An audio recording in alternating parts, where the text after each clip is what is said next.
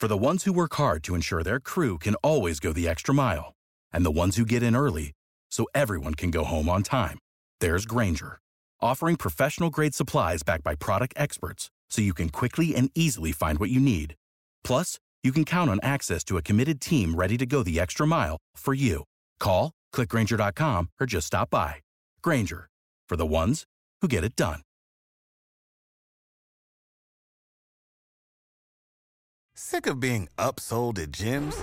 My guy, you're currently a base member? For $90 more, I can upgrade you to our Shred membership. For $130 more, you'll be a Swole member. And for just $300 more, you'll reach Sweat Platinum. At Planet Fitness, you'll get energy without the upsell. Never pushy, always free fitness training and equipment for every workout. It's fitness that fits your budget. Join Planet Fitness for just $1 down and $10 a month. Cancel anytime. Deal ends Friday, May 10th. See Home Club for details. Hello, everyone. This is Scott Reichel, and this is the Betting Bay Area podcast and Believe Podcast Network, the Bay Area's #1 sports podcast network, the only place to show up for a team in the Bay Area and more. We believe in our teams. Do you believe? If you enjoyed the show, please subscribe and rate the show on iTunes. We're also available in your favorite directory: Spotify, Google Play, Stitcher, Luminary, and TuneIn. You can find us at Believe.com and at Believe Podcast on Twitter, and you can find me personally at Reichel Radio on Twitter. On this week's show, we'll be talking about the San Francisco 49ers' upcoming Week 16 matchup on Saturday afternoon against the Arizona Cardinals from a betting perspective. Before we do all that, we're going to have a quick word from our sponsors. The wait is finally over. Football is back. You might not be able to be at the game this year, but you can still have a lot of action at Bet Online. I know personally I'm going to be a bit upset that I can't visit any of the actual stadiums in itself for the next couple of months because of COVID, but I will be looking forward to watching games. There's nothing more exciting than watching games while you have money on. And hopefully, you can make some money here at Bet Online based on the game spreads, team totals, player props, and even coaching props. Bet Online is everything, and they have a ton of options alongside an online casino, so action never stops. So once again, head to betonline.ag today and take advantage of all the great sign-up bonuses. Again, that's betonline.ag and sign up today. Bet Online, your online sportsbook experts. Welcome back, everyone, to the Betting Bay Area podcast here on the Believe Podcast Network. Now, before we went on break, we gave a quick preview as to what we're going to be talking about on today's show. So without further ado, we're going to dive right in and talk about the Week 16 matchup between the Cardinals and the 49ers. Before we do all that, we're going to have a quick recap of what happened last week for both teams. We're going to start out with the road team in this one, in the San Francisco 49ers. They ended up suffering another pretty painful loss against the Dallas Cowboys on the road. They ended up scoring 33 points, partially because of a Hail Mary at the end of the game, which meant absolutely nothing, besides padding some stats. But at the end of the day, the 49ers just simply kept turning the ball over offensively. Mullins was awful once again. I keep being shocked that Shanahan keeps throwing him back out there. He was 21 of 36 for 219 yards, with 2 passing touchdowns and 2 interceptions. Also had some issues with regard to holding onto the ball. He had a fumble lost in that game, joined by Richie James, the wide receiver. So San Francisco ended up having 4 turnovers, which was the main reason why this game got out of hand. Plus, you had an onside kick return for a touchdown by Dallas. So a couple of miscues on special teams and on just offensive ball execution were the main reasons why the Cowboys scored 41 points. But looking at the 49ers team, you ended up having Beathard, who came in, who threw for 100 yards and a touchdown late in the fourth, but that was mostly because of the Hail Mary at the end, which definitely helped pad his numbers. You had Raheem Mostert lead the way on the ground with 14 carries for 68 yards before he got injured in that game and had to leave early. Jeff Wilson ended up taking over as the primary ball handler, and he ended up having 16 carries for 60 yards and 1 touchdown.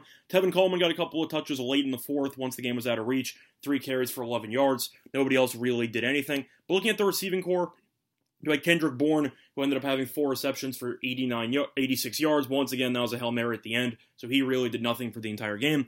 Brandon Ayuk continues his solid stretch here as he ended up having 9 receptions for 73 yards and 1 touchdown.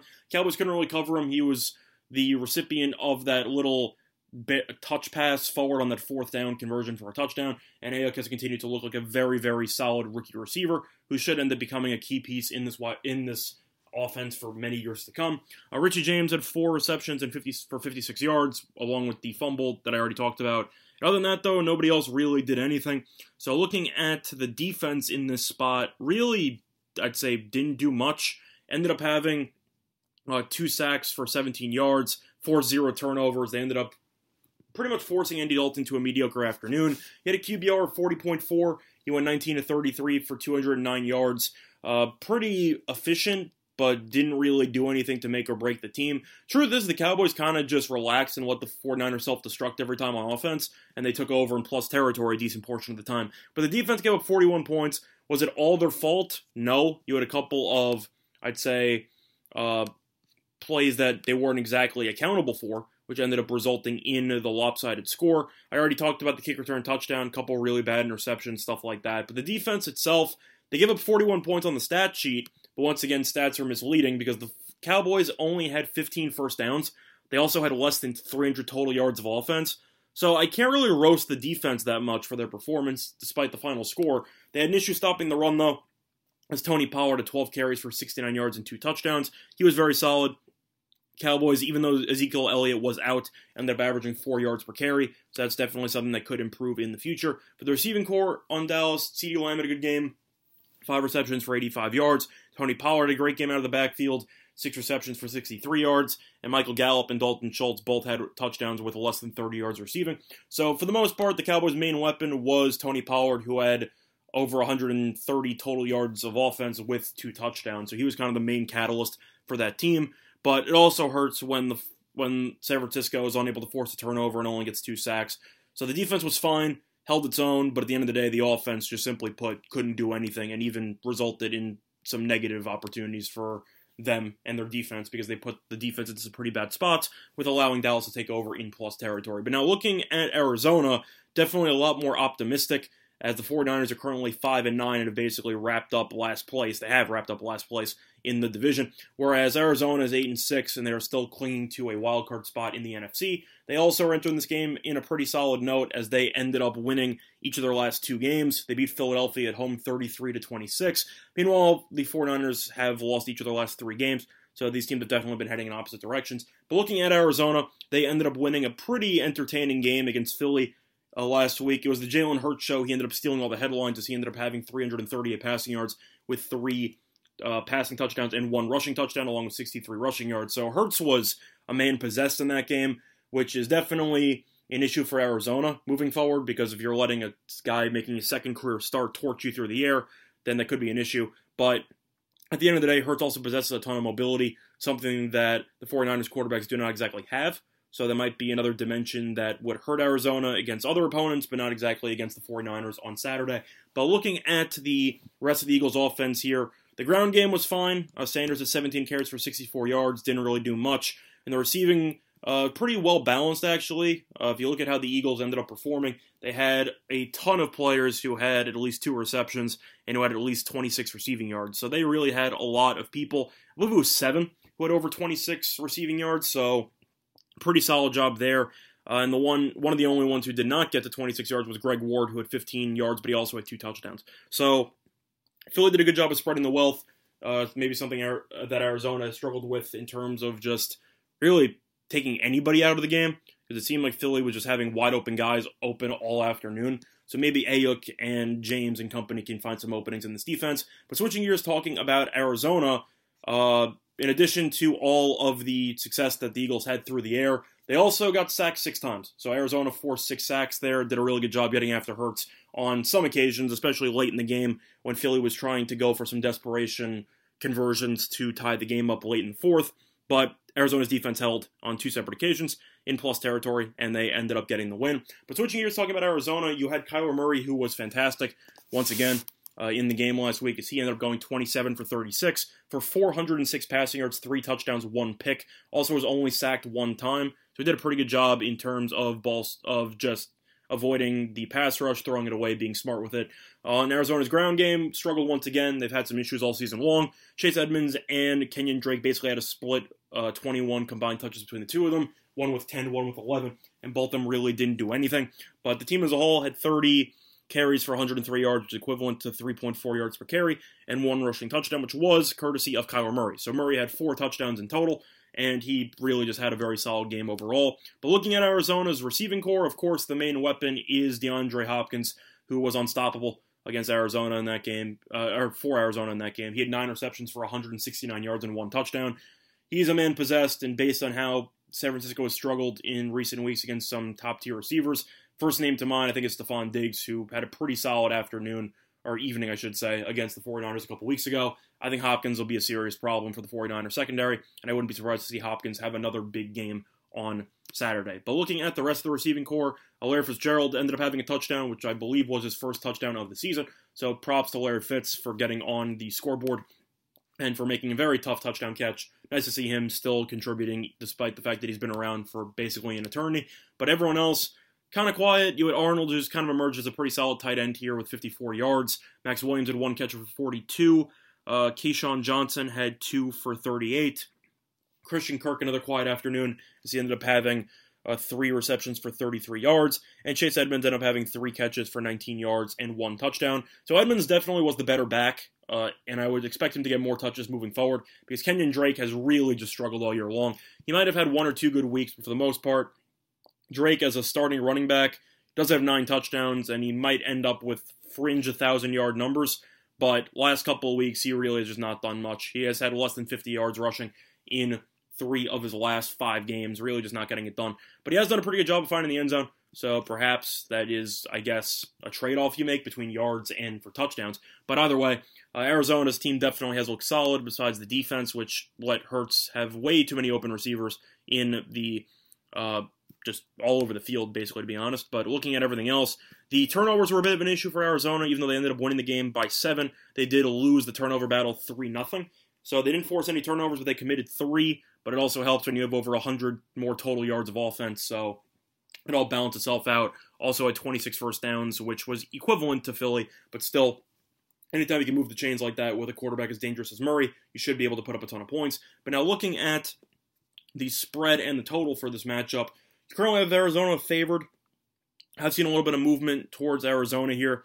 It originally opened up at around 3 or 4, depending on where you shop, where you have lines at, or where you shopped around. And now it's mostly up to -5. You can still find a couple of -4s around with slight juice to Zona, but for the most part, for the sake of this video, I will cap it at 5. And for the over-under, it opened up at 50. Now it's currently down to around 49, 48.5.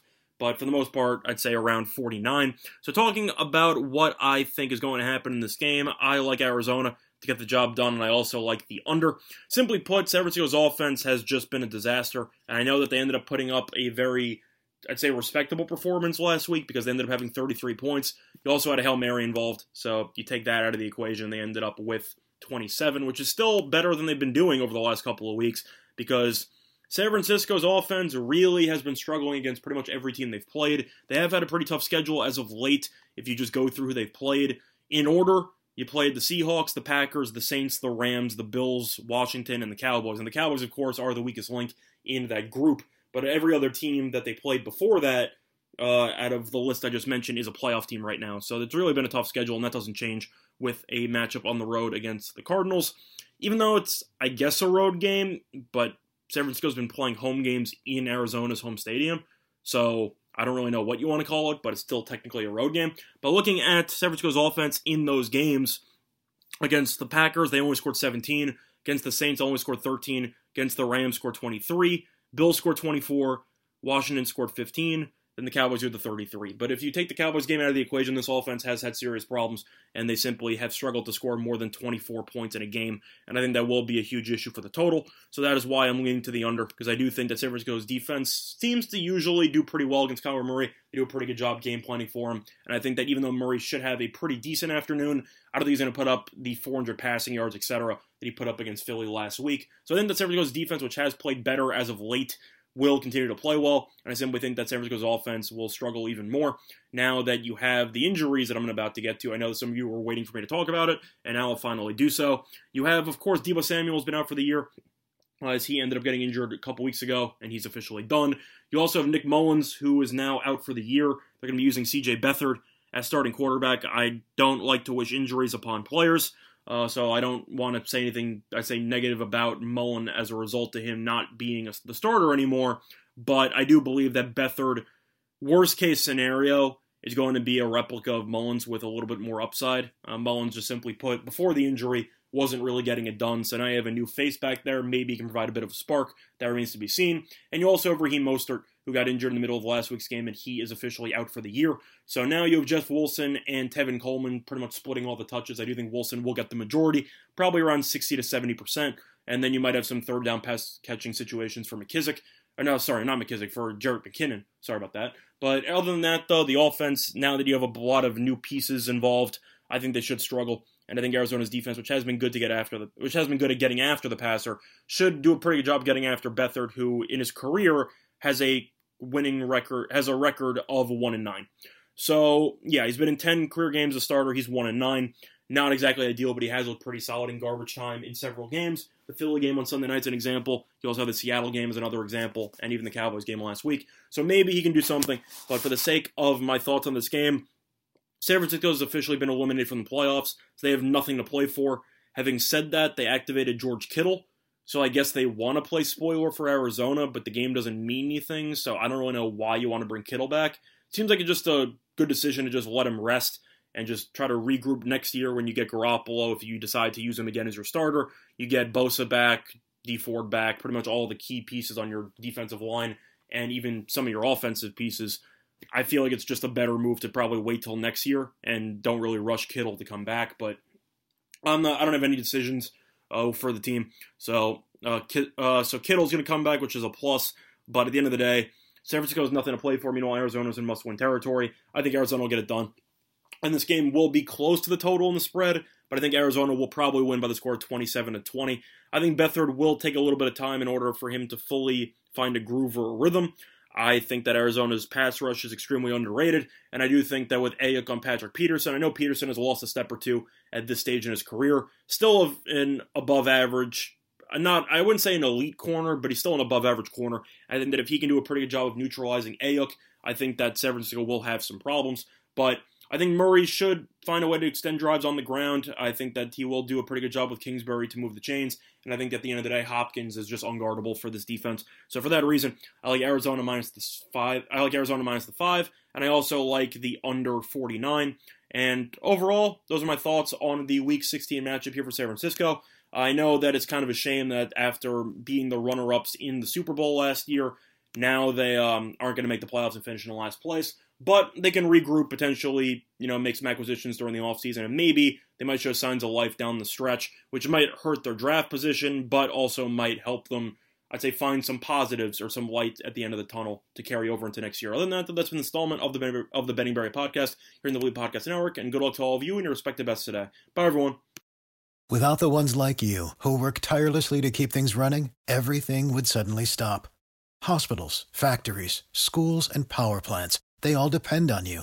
No matter the weather, emergency, or time of day, you're the ones who get it done. At Grainger, we're here for you with professional-grade industrial supplies. Count on real-time product availability and fast delivery. Call, click Grainger.com, or just stop by. Grainger, for the ones who get it done.